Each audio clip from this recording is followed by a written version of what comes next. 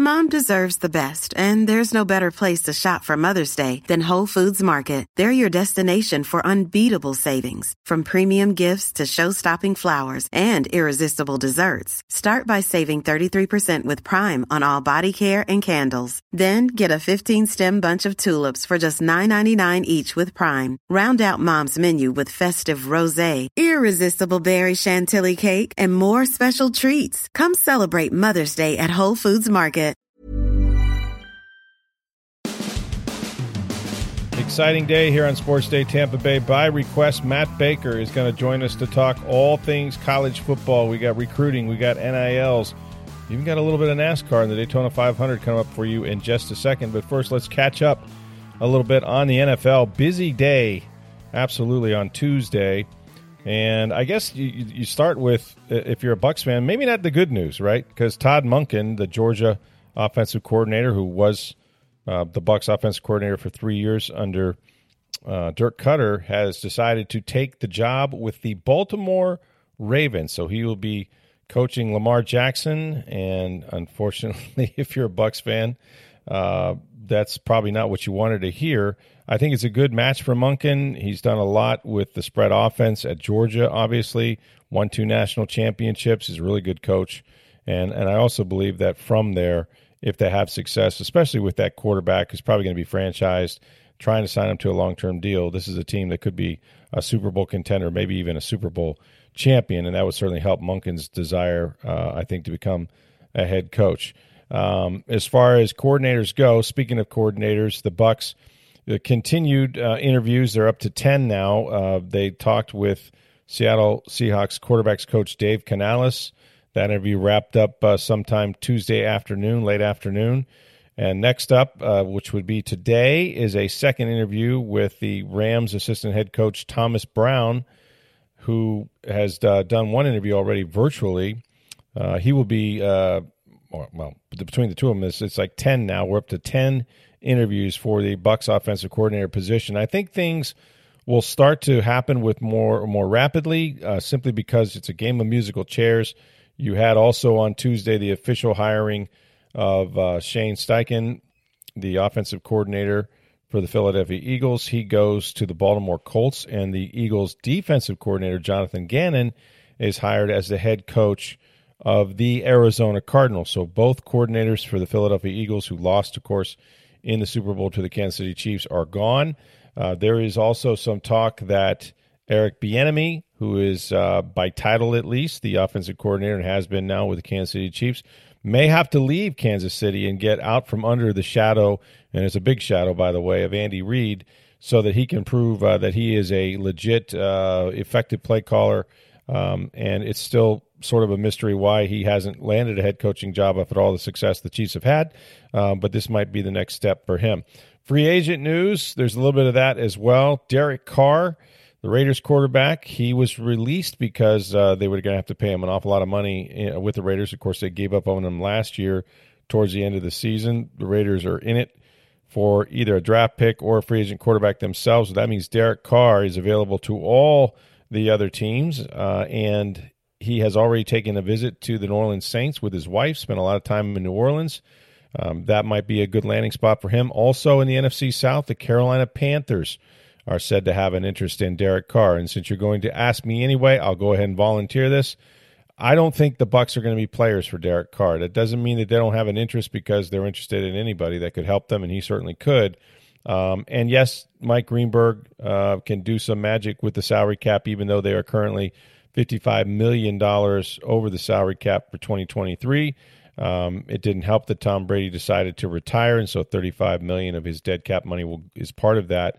But could they do something? Yeah, I think Carr is going to make in excess of $40.5 million a year.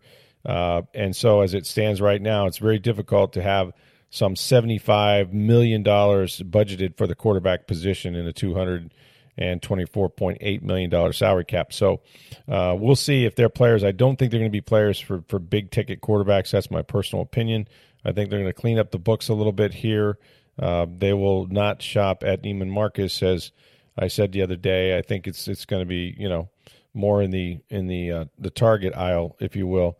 But we still don't know their plans for quarterbacks. And of course, the first thing to do is to try to hire an offensive coordinator and get his ideas. They have a lot of coaches. They have to hire a running backs coach, a wide receivers coach. There's a lot of guys that were fired or retired. So lots to do over there with the coaching staff of Todd Bowles. But first and foremost, got to get that offensive coordinator in. All right, Matt Baker coming up here in just a second. But first, I'm going to do you all a big favor and tell you how to save money on your electric bill. It's May Electric Solar. They're a family-owned business. They've been operating and installing solar electric systems for 12 years in the Tampa Bay area and across the state. May Electric is committed to you for the long term. Here's what they do. They guarantee their workmanship with a 30-year labor and services warranty. Plus, with every installation, you get $750 worth of surge protection for all your appliances. That is what they call the May difference. If you visit their Hudson showroom, May Electric displays all their products. They conduct on-site testing. You can see exactly what they're going to install. Plus, this is important. They don't use subcontractors, so you know who is going to do the job. All those guys up there, those are Billy May's guys helping you out. This is the time to start saving. Start saving today. Call the solar energy experts at May Electric Solar. Here's the phone number, 727-819-2862. You can schedule a free estimate. Lower your electric bill all year long. Preserve the quality of your appliances. That's May Electric Solar at 727-819-2862. All right, this is a real treat because it is the off season. There is no off and off season if you're Matt Baker, but this is by popular demand. I want you to know, Matt, we had a tweet from Tampa Bay 98ers who said the following: I know it's the NCAA football off season, but I would love to see you drop by Sports Day Tampa Bay to catch us all up on signing day and some details on the UF quarterback commit who backed out of that insane NIL deal. They ask, Matt, and you oblige, and here you are joining us today. Thanks so much for your time. And I guess we can kind of start with the NILs and maybe the Florida quarterback who backed out, but also, and this is significant, you wrote about this in the Tampa Bay Times and on TampaBay.com, the Florida Senate has voted unanimously to repeal the state's name, image, and likeness law, which many believe kind of put the state schools at a disadvantage since the NCAA doesn't regulate that, is regulated by the states. So what does it mean now for programs here in the state of Florida with NILs? Yeah, thanks for having me on, Rick. We got to give the people what they want. That's right. So it's interesting. This whole it's an effective repeal of the NIL law, and let's bear with me. Let's get the boring stuff out. Sure. So basically, the state NIL law, as it has not yet been the change has not yet been signed as we record this at 4:13 on Tuesday. So the current law that's on the books has some restrictions, some kind of guardrails on what players and teams and coaches can do with NIL. And the thought process was, when it was signed in the first place in 2020, the state wanted some stuff in place where boosters wouldn't be paying players directly, right? That was the fear. That was the boogeyman. Well, what happened was Florida was one of the first to pass a law, and they were the earliest ones that was going to start. So then the NCAA has to get into action, and okay, NCAA rules and Florida law are going to clash. How do we fix this? And the NCAA said, yeah, here's a couple little things, but other than that, follow your states. And the net result of that is that Florida had a law that was more restrictive than many other states, and that some people say was a problem. Where, in particular, some of the specifics here, there's a cause compensation clause. So basically, Billy Napier at Florida could not cause compensation, NIL deals, to go to players. Neither could Mike Norvell or the volleyball coach at USF, whatever the case may be. And there was a thought that maybe that was, certainly I think you could argue easily it was hurting the players, but there was an argument that was hurting in recruiting as well. So the Florida legislature had their special session, and they passed that through unanimously, through the committees, through the full House, through the full Senate, unanimously. 0 people spoke against it. 0 people voted against it. I did not know, Rick, that there was a single thing in this country, on this planet, that Democrats and Republicans could agree upon unanimously. But that's what happened. So, again, Governor DeSantis has not signed this into law as we record this, but that's going to happen soon. And then the change is going to be in place where Billy Napier could help facilitate deals. Now, he's not going to write a personal check to Graham Mertz, the Wisconsin transfer quarterback. He can't do that. Graham Mertz is not going to be able to get $1 million to sign with the Gators or stay with the Gators. Those things are still against NCAA rules. But some of the just kind of legal cobwebs are going to get out of the way. So in theory, it should be easier for the state to navigate. So to kind of continue rambling and bring it back to the Jaden Rashada thing that you kind of touched on a minute ago, I don't think this would have fixed what happened with Jaden Rashada. And he was the blue chip quarterback from California, signed with the Gators. There was a $13 million NIL deal that fell through, and I'm still hoping to eventually hear the entire full story from all sides about what happened there. But the fact is, I asked a bunch of people, what can be done to fix this? And then as I listened to committee meetings and full Senate hearings and stuff that, made your eyes glaze over, there wasn't anything that was like, oh yeah, with this change, there's not going to be another Jaden Rashada situation. It's just, that's not there.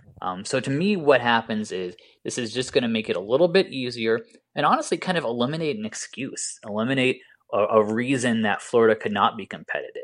And after this, I go back to what the Gators said after they opened the $85 million Hefner football complex. There's no excuses anymore. Florida, for the longest time, didn't have the facilities, and now they do. You look at now with NIL. If they're on the same playing field as Alabama and LSU and South Carolina and whoever else in terms of the NIL restrictions, there's zero reason why the Gators and Knowles and Canes and USF and whoever else cannot be competitive. So that's to me kind of what this does. It eliminates any excuse that a team or a program could use as to why they're not getting the dudes.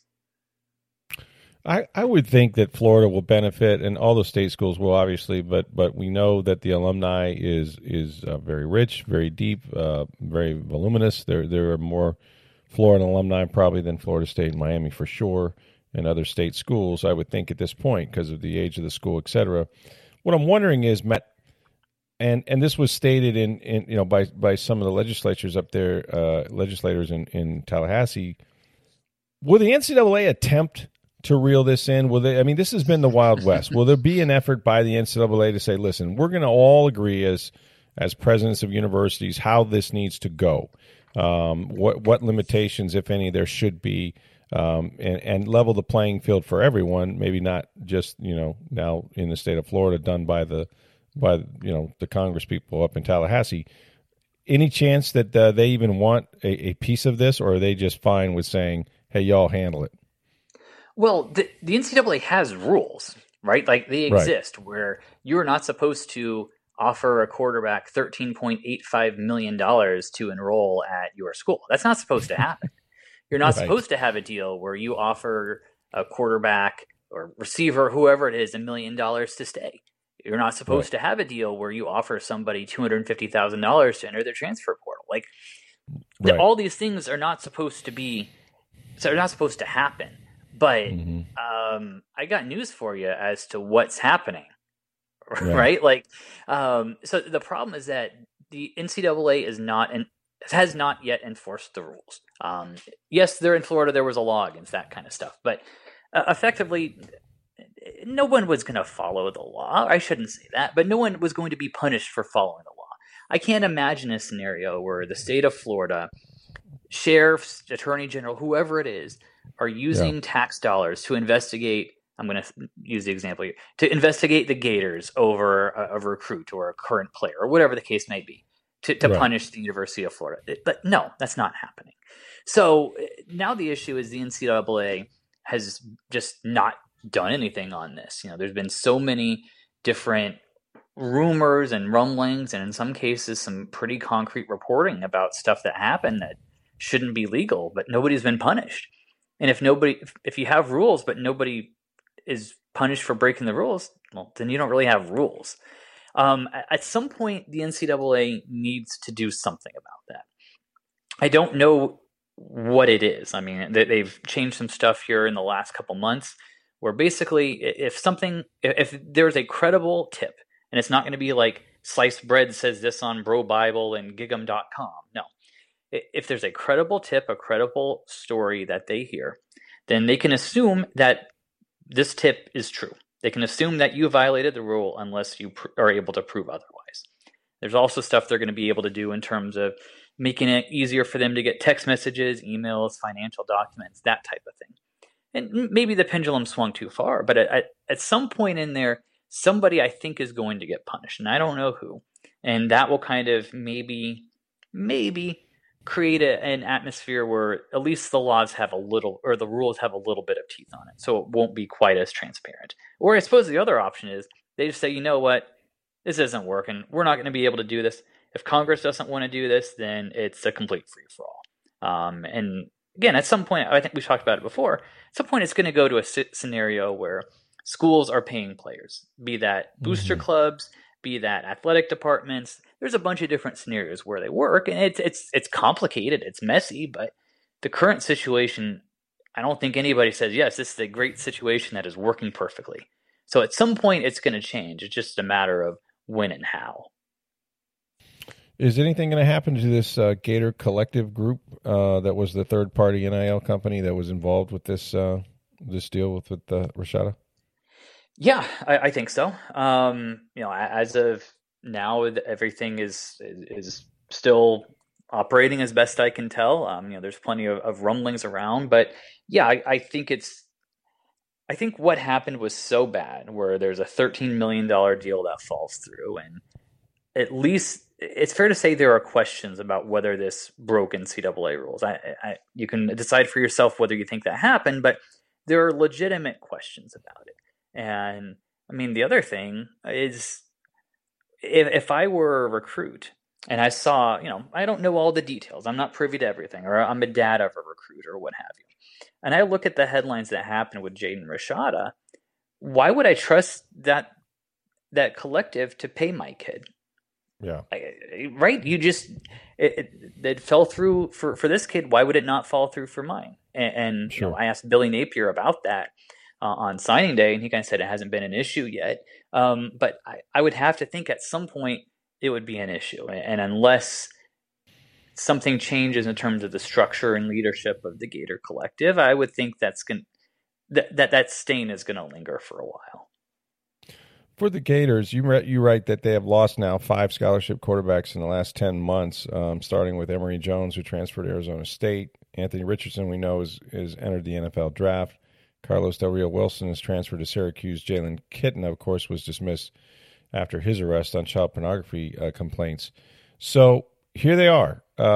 They've got the Wisconsin transfer. I watched a lot of Wisconsin. Didn't like the offense. Didn't think he was that bad. But Graham Mertz. You got the starter from the Las Vegas Bowl in Jack Miller, and then there's the redshirt freshman in Max Brown. How is the Gators' quarterback situation given all their losses here? Unimpressive is the word that I would use.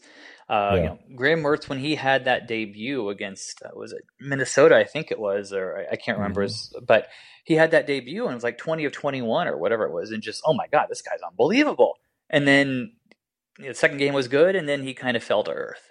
So the question is, was he as bad or as I guess kind of pedestrian as you look the last couple of years, or can they get what the first couple of weeks, can they return him to something close to that form? And obviously Billy Napier thought they had something in him, which is why the Gators scouted about 24 guys as transfer options, not necessarily 24 guys that were in the portal, that quarterback, but 24 guys that were in the portal or maybe were thinking about it and that sort of thing.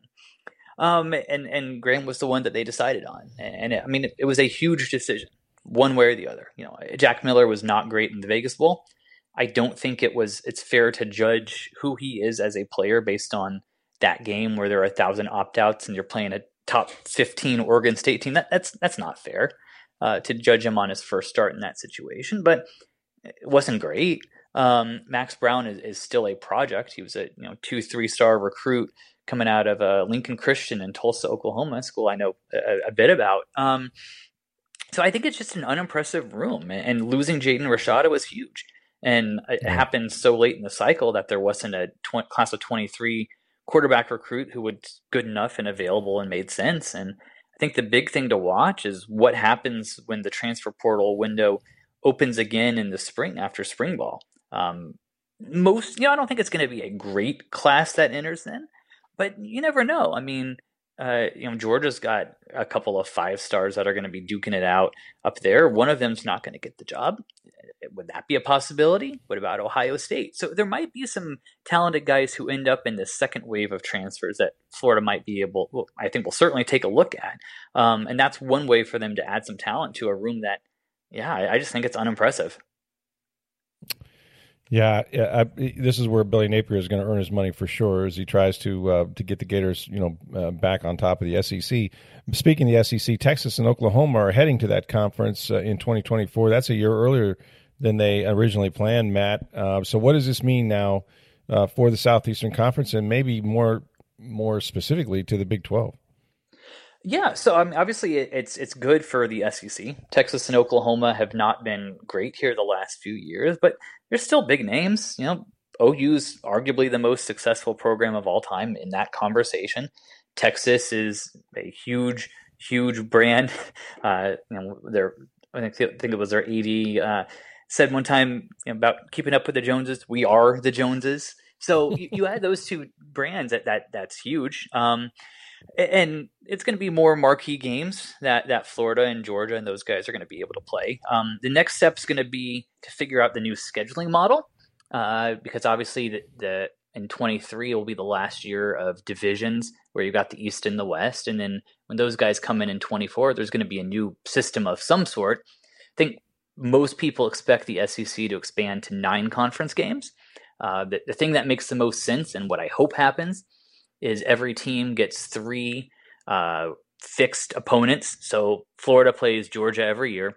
I would love to see them play Tennessee every year. And then, I don't know, South Carolina, Oklahoma is one that I've seen mentioned as a possibility. So 3 fixed opponents every year, and the rest kind of rotate through every couple of years. I would like to see that, and I hope that's what happens. But that's something that the powers that be are going to have to figure out here in the next couple of weeks and few months.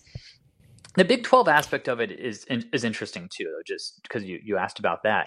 Texas and OU, obviously the 2 heavyweights in that league, they're leaving.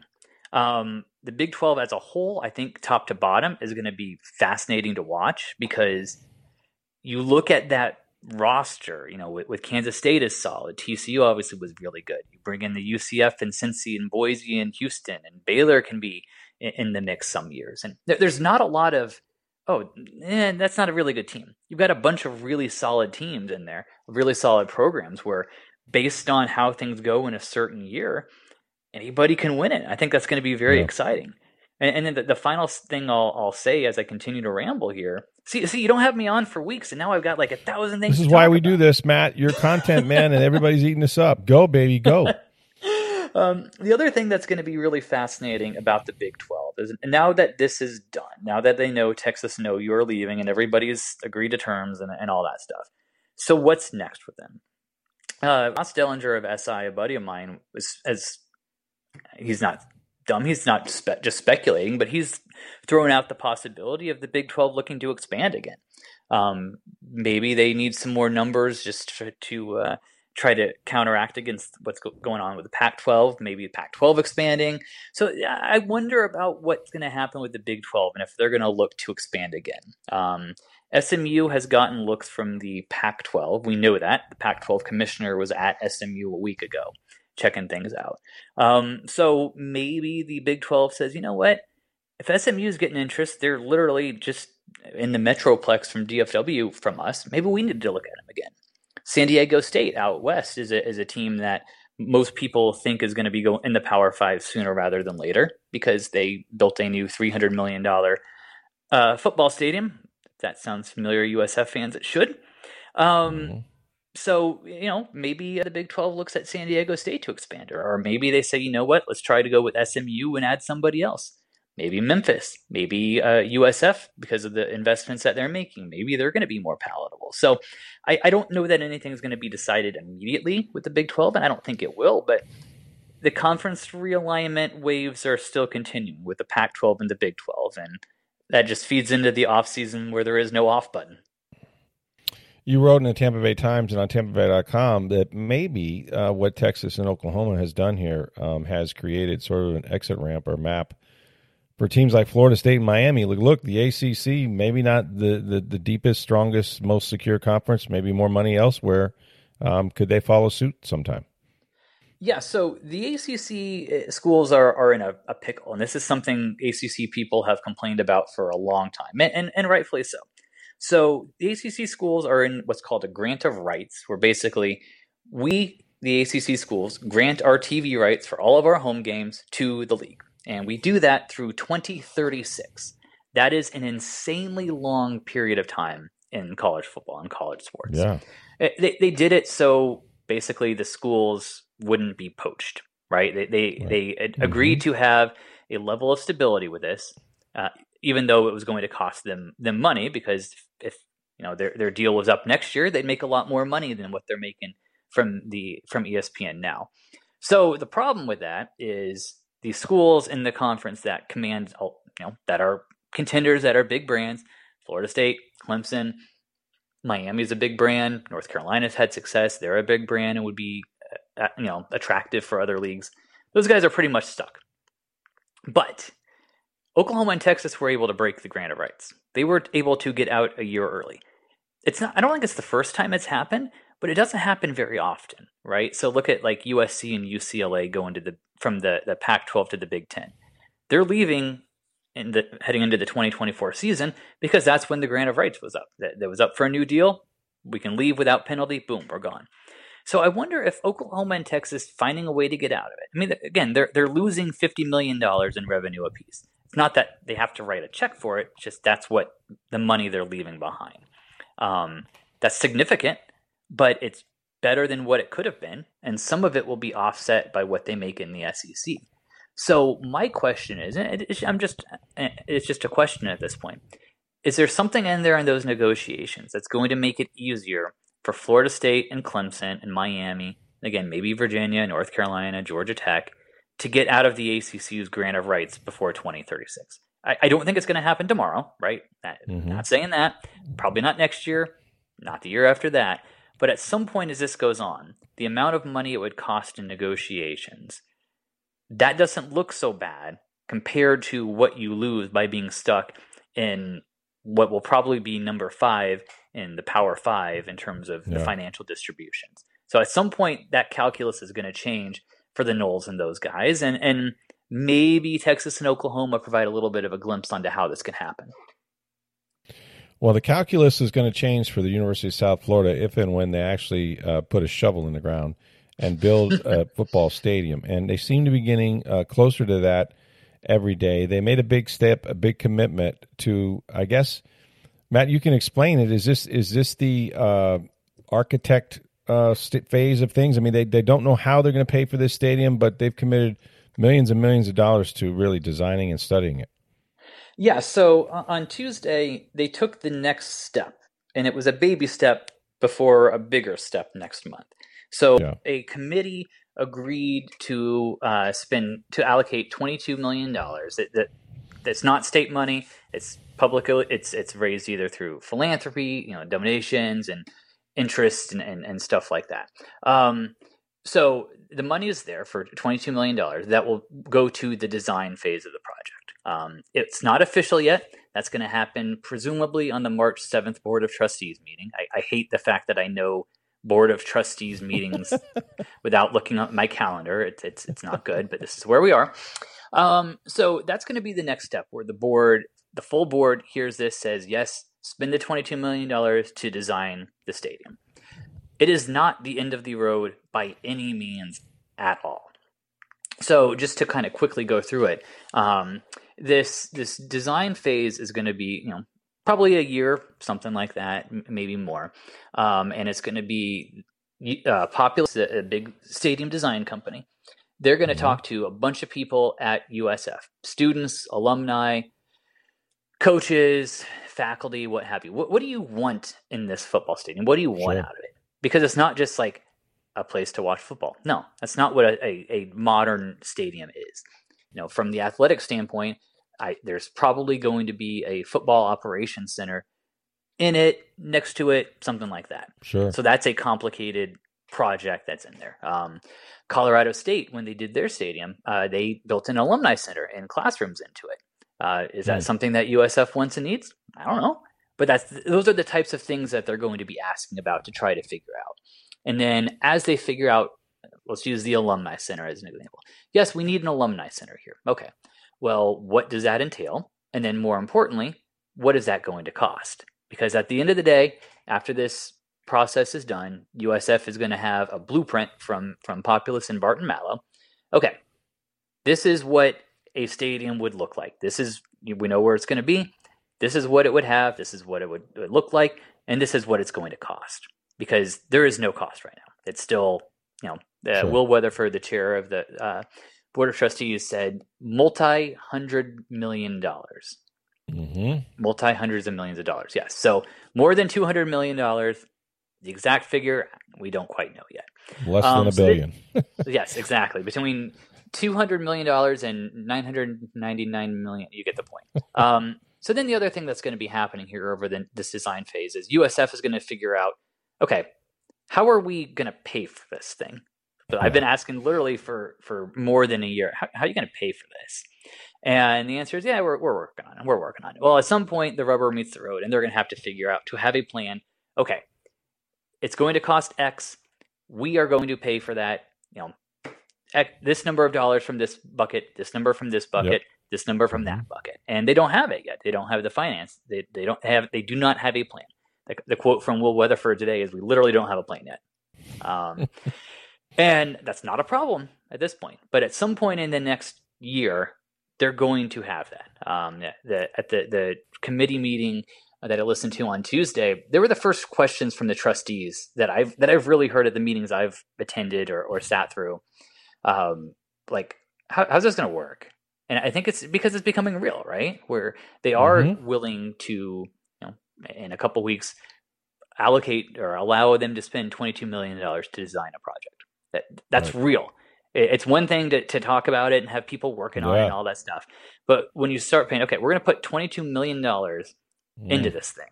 Basically, the price of the indoor practice facility that took years to fundraise for and build. We're going to put that much money into designing a building that we don't know how much it's going to cost or how we're going to pay for it, or if at the end of the day we even decide to go through with it. So now that it's becoming real, I think the trustees are asking more concrete questions about how this is going to work, and USF's going to have to spend the next few months coming up with some of those answers. Yeah, it's fascinating. I think when you commit that kind of money, you're kind of heading down the road that you have to complete. But financing will be the key, and just how many bells and whistles you're going to have inside that thing is key as well. We'll wrap up kind of a college football portion. I got some questions about NASCAR because you'll be doing the Daytona 500 here coming up shortly. But let's take a look at recruiting now that we're kind of through the first full class, and specifically you wrote a story about Billy Napier and the Florida Gators, and Napier, again, the first full recruiting class for him. Not much better than what Dan Mullen did in the 3 years he was here. They sit 14th. Now, that's if you use the 247 Sports Composite, apples to apples. Mullen's group was actually ranked a little bit lower than that in the 3 years he was here. So what are we to make of this? Is this expected? Is this disappointment? Like, where are we at with Billy Napier? I think it was a fine first class, but I also think it was fair to expect better than fine from Billy Napier. Like, his whole thing was talent acquisition. This is a talent acquisition business. And when you look at why Dan Mullen failed, a big part of it was talent. And it was talent acquisitions. There were good pieces he brought in. I'm not saying there weren't, but by and large, he didn't have the dudes to beat Georgia and LSU consistently. And that showed up. And the other part of it is on the recruiting trail as he was on his way out, you couldn't point to say, okay, well, these are the dudes we're bringing in that are going to make it better. You couldn't do that. So Billy was a guy from the Saban mold who understands the importance of recruiting. He recruited at a very high level in the G5 when he was at Louisiana Lafayette, and was a good recruiter at Bama. So you kind of thought it would work really well. And again, it's a fine class. It's a good class, but it's not frankly, I expected more like what Mario Cristobal did at Miami, where Mario signed a couple 5-star guys, number 7 class in the country, according to 247. And Napier wasn't there. And I don't have a good explanation why. I think there's things that, obviously the on-field struggles didn't help. I think that, they were in on some guys that they couldn't necessarily close on. And I think they to me, they just didn't do a good enough job in the state of Florida, where Georgia just cleaned house in terms of guys in Florida, including some in the Tampa area.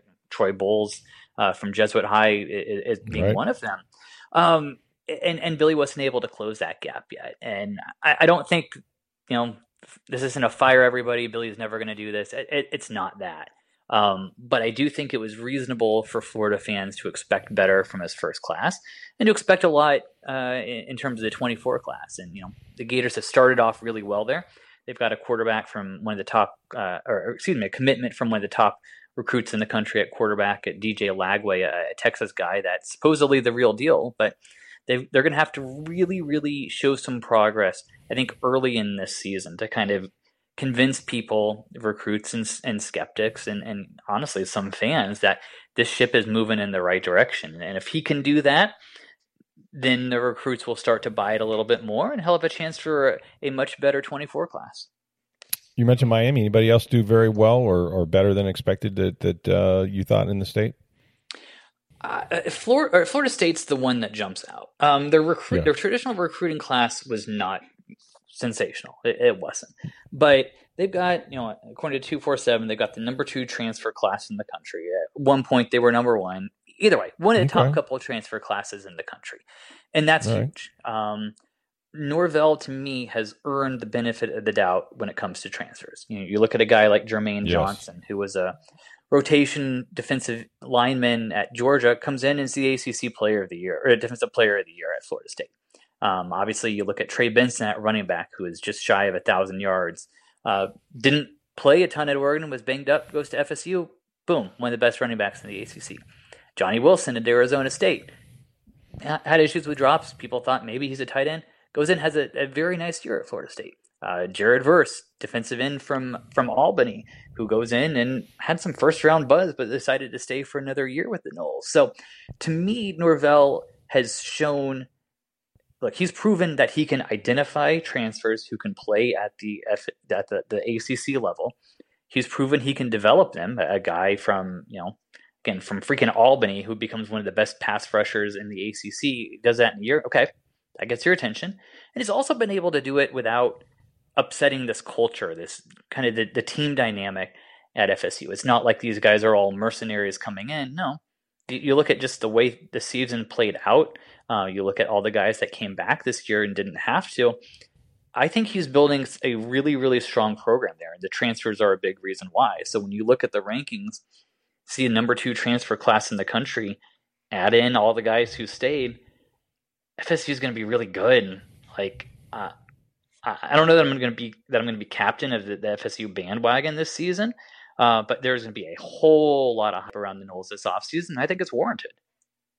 Yeah, no, when you win the way they won, they're back on the map. You see the crowds, you see the excitement up there in Tallahassee. It should continue.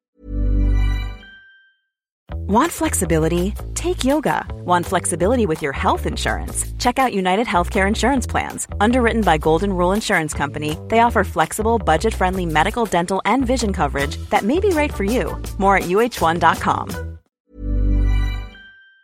Okay, we'll get you out on this because there is no off in the off season. You'll be covering the Daytona 500.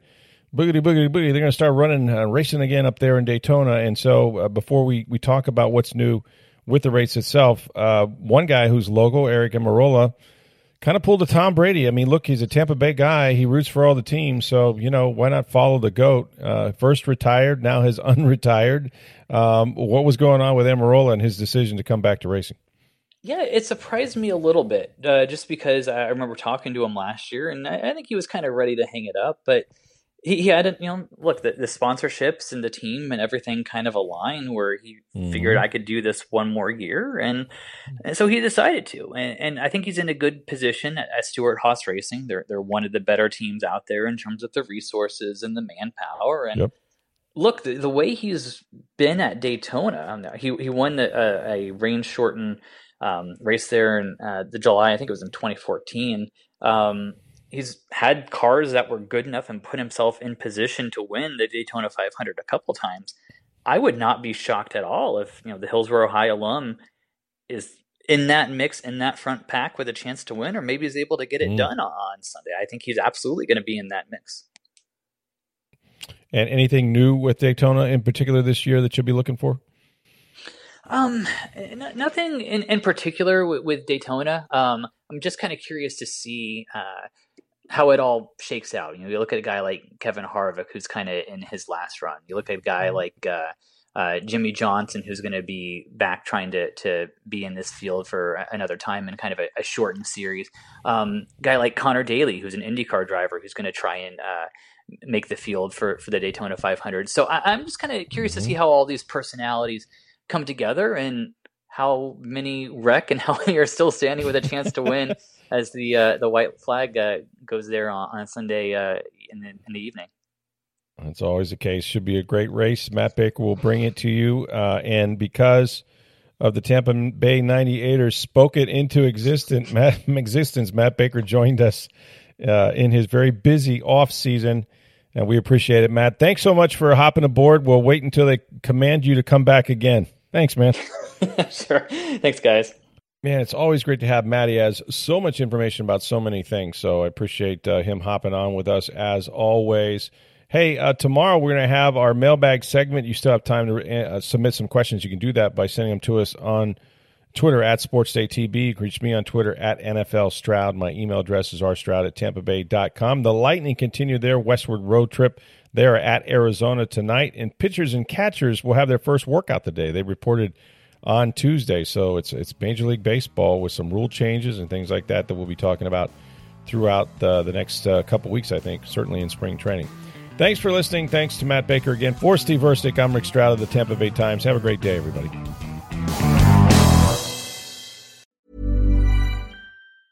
Mom deserves the best, and there's no better place to shop for Mother's Day than Whole Foods Market. They're your destination for unbeatable savings, from premium gifts to show-stopping flowers and irresistible desserts. Start by saving 33% with Prime on all body care and candles. Then get a 15-stem bunch of tulips for just $9.99 each with Prime. Round out Mom's menu with festive rosé, irresistible berry chantilly cake, and more special treats. Come celebrate Mother's Day at Whole Foods Market.